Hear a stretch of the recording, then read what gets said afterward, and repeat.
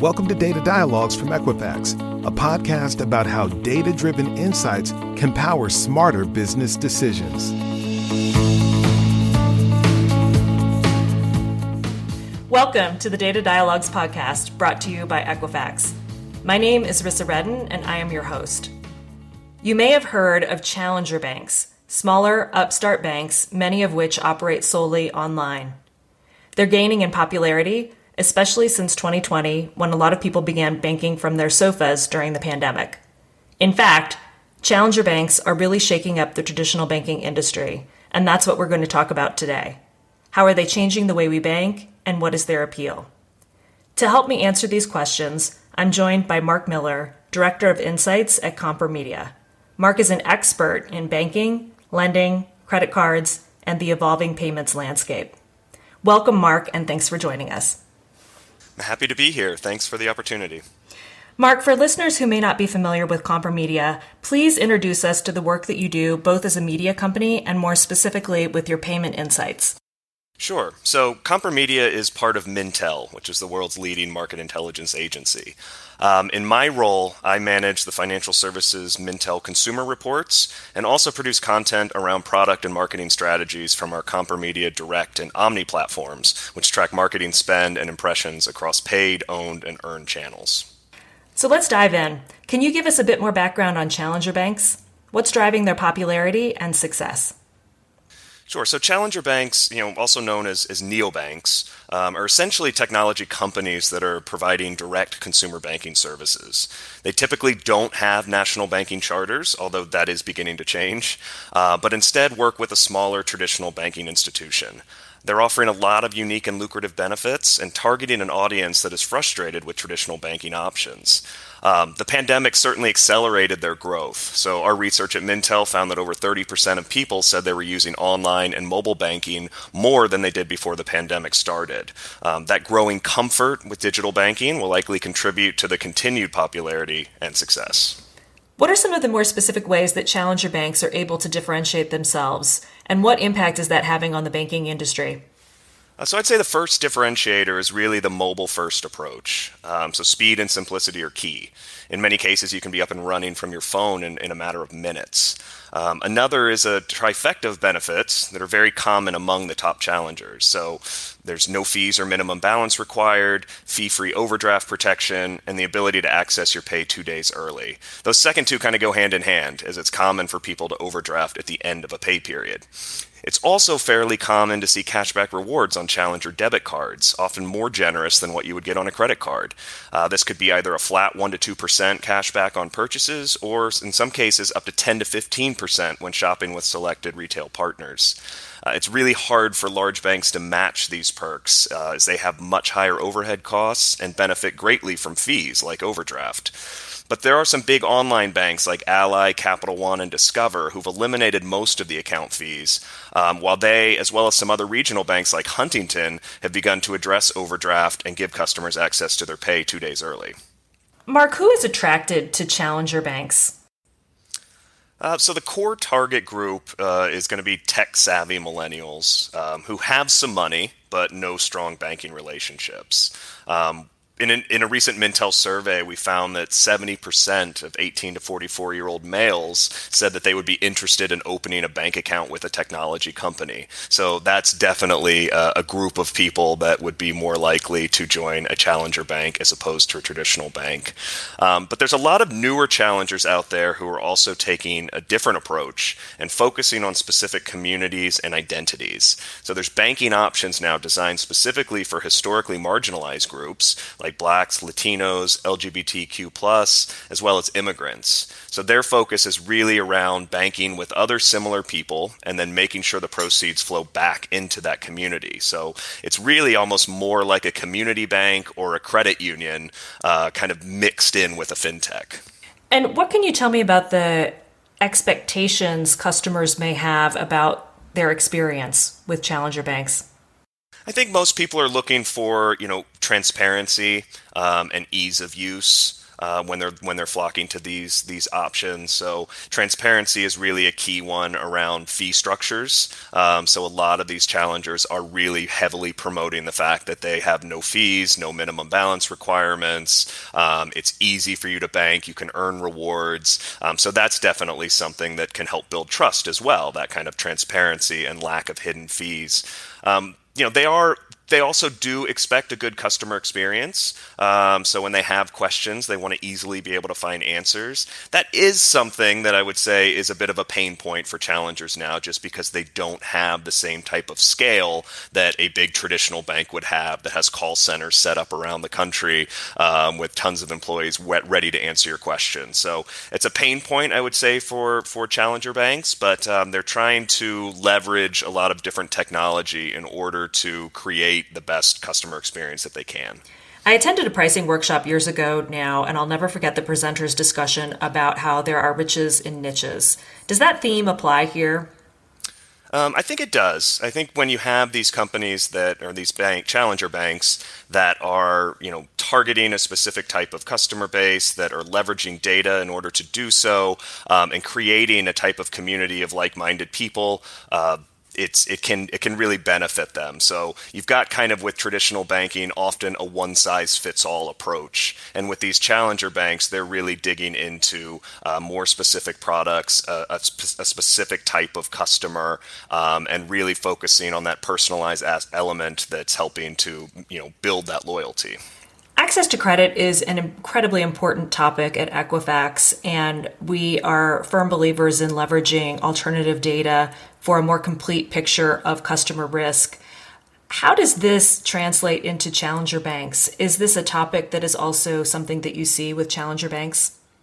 Yeah, definitely. Even a little bit more so with some of the lending or credit products that are coming out of the space, but even with some of these challenger banks whose core focus is banking, they are expanding into those other products. So, for example, Chime and Varo Bank, two of the biggest challengers, have launched credit building credit cards. So they're designed to help people without credit to build credit. So that's happening where they're inching into that credit building space. And like I said, in the kind of the lending and credit space, it's already happening where we're seeing these fintech lenders able to target individuals, looking at things like their cash flow management, their job history, as I mentioned, subscription payments, and things that typically wouldn't come into an overall kind of credit profile. What does the regulatory environment look like for challenger banks versus traditional banks? Are there some differences? Yeah, there are some differences. For the most part, they do have to play by the same rules, but enforcement is much different. There's a myriad of financial regulators on both the state and national levels, and challenger banks may be treated differently based on their charter or size. So one big rule that does not generally apply to challenger banks is the Durbin Amendment, which caps debit interchange fees for banks with assets over $10 billion. These fees for challengers make up an enormous portion of their revenue, and it also enables them to more easily offer benefits like cashback rewards. And Mark, are you seeing any differences as it relates to marketing for challenger banks versus traditional banks?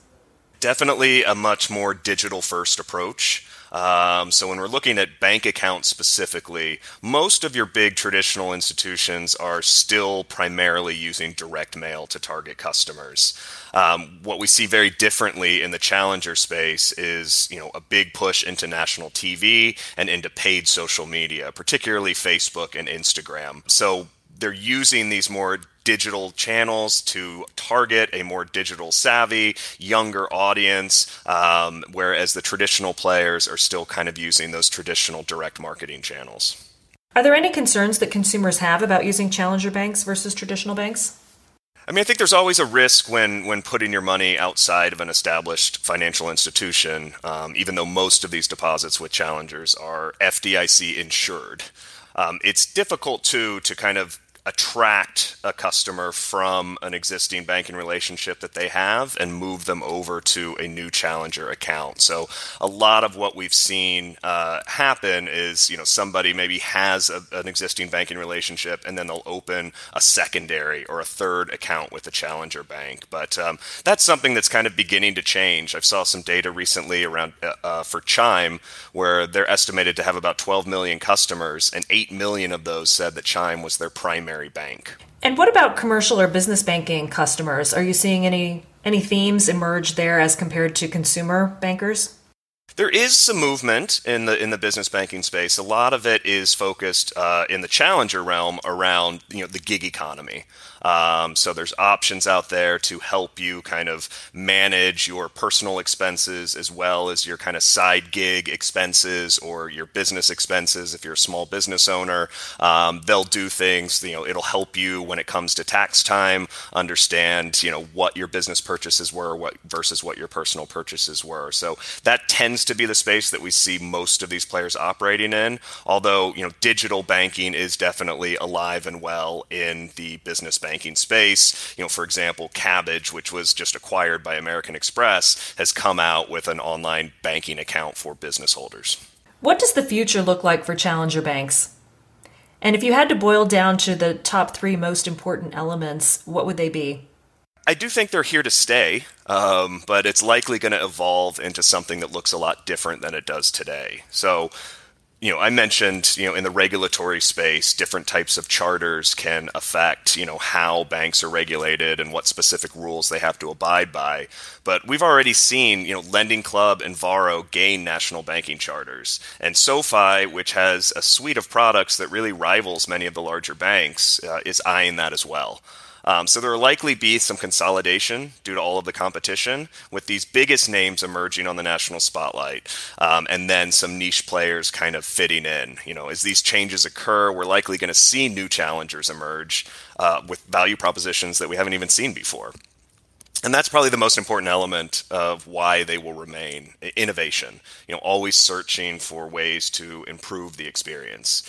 If I had to give 2 more, I'd probably say, pending new regulations, the ability to offer cheaper products to consumers and also to micro-target down to that specific customer segment.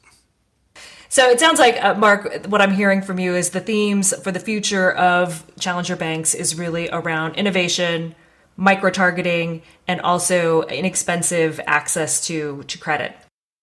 Yeah, that sounds about right. Also, I guess I could throw in there as a fourth, creating a very customer-centric, good experience. That's definitely something that they're trying to go for and differentiate themselves from traditional banks who don't always have the best reputation with customers. We've had a lot of discussion here today around the differences between challenger banks and traditional banks. Are you seeing some similarities begin to emerge? I think from the similarity perspective, we're seeing more traditional banks, from a features perspective, we're seeing traditional banks become more like challenger banks. So, you've got elimination of overdraft fees or helping you manage those overdraft fees, the ability to get your pay 2 days early, a lot of players having, promoting these no-fee accounts, a lot of big traditional banks promoting these no-fee accounts. So that's one way that we see these, traditional banks becoming more like the challengers. Also, all of them now have, a mobile app, and that's something that, previously kind of set the challengers apart, was the mobile focus. So I remember Chase a few years ago came out with a product called Fin, which was a separate, mobile banking product targeted towards younger users. Eventually, they got rid of it, in part because the core Chase banking app really caught up with all the features. So there wasn't much of a differentiator. So that's one way that traditional banks are becoming more like challenger banks. I would say on the flip side, we see these challenger banks expanding to become more like a traditional bank or even becoming a traditional bank. So the ones that are gaining the national banking charters, it's going to be difficult to differentiate them from the big traditional players. So if SoFi has a national banking charter and is offering loans, bank accounts, credit cards, investment accounts, how are they that much different different than another big online player like Discover or Capital One. We also see some of these challenger banks, like SoFi again, plastering their name really on the national and at times international spotlight. And then Chime is another example, one of the biggest challenger banks out there. They're a sponsor of the Dallas Mavericks basketball team. So when you see a Dallas Mavericks player wearing a jersey, you see that Chime logo. So that's something that kind of is bringing them out of that just strictly digital marketing space into the mainstream and also building that brand recognition and trust that's needed to compete. Mark, thank you so much for joining us today and for sharing your rich knowledge with us. If our listeners are interested in more information, where can they find you? So thank you. It's always a fun topic to discuss. I'd encourage everyone to check out the Mintel and Compromedia blogs, and you can also follow me on LinkedIn. Thanks again for joining us today. If you haven't yet, I invite you to listen to our previous episode, Demystifying Data for Small Business, where we were joined by Marquez founder and CEO Hanny Pham. Hanny and I caught up on the top 3 things small businesses should do right now and which digital solutions can help them succeed. If you liked our episode today and would like to be notified of future episodes, hit the subscribe button wherever you are listening. Additionally, feel free to leave us a review. At Equifax, we know that smarter insights drive smarter actions. Thank you again for joining us for our latest Data Dialogues podcast. Thank you for listening to today's episode of Data Dialogues from Equifax. If you like what you heard, be sure to hit the subscribe button to be notified of future episodes and leave us a review. To keep our legal team happy, we'd like to remind you that nothing in this podcast is legal advice, and we recommend to always consult with your own legal representative to ensure your data use is handled properly. Also, the opinions and views expressed in the podcast are not intended as hard facts and advice. They're also not necessarily the views of Equifax.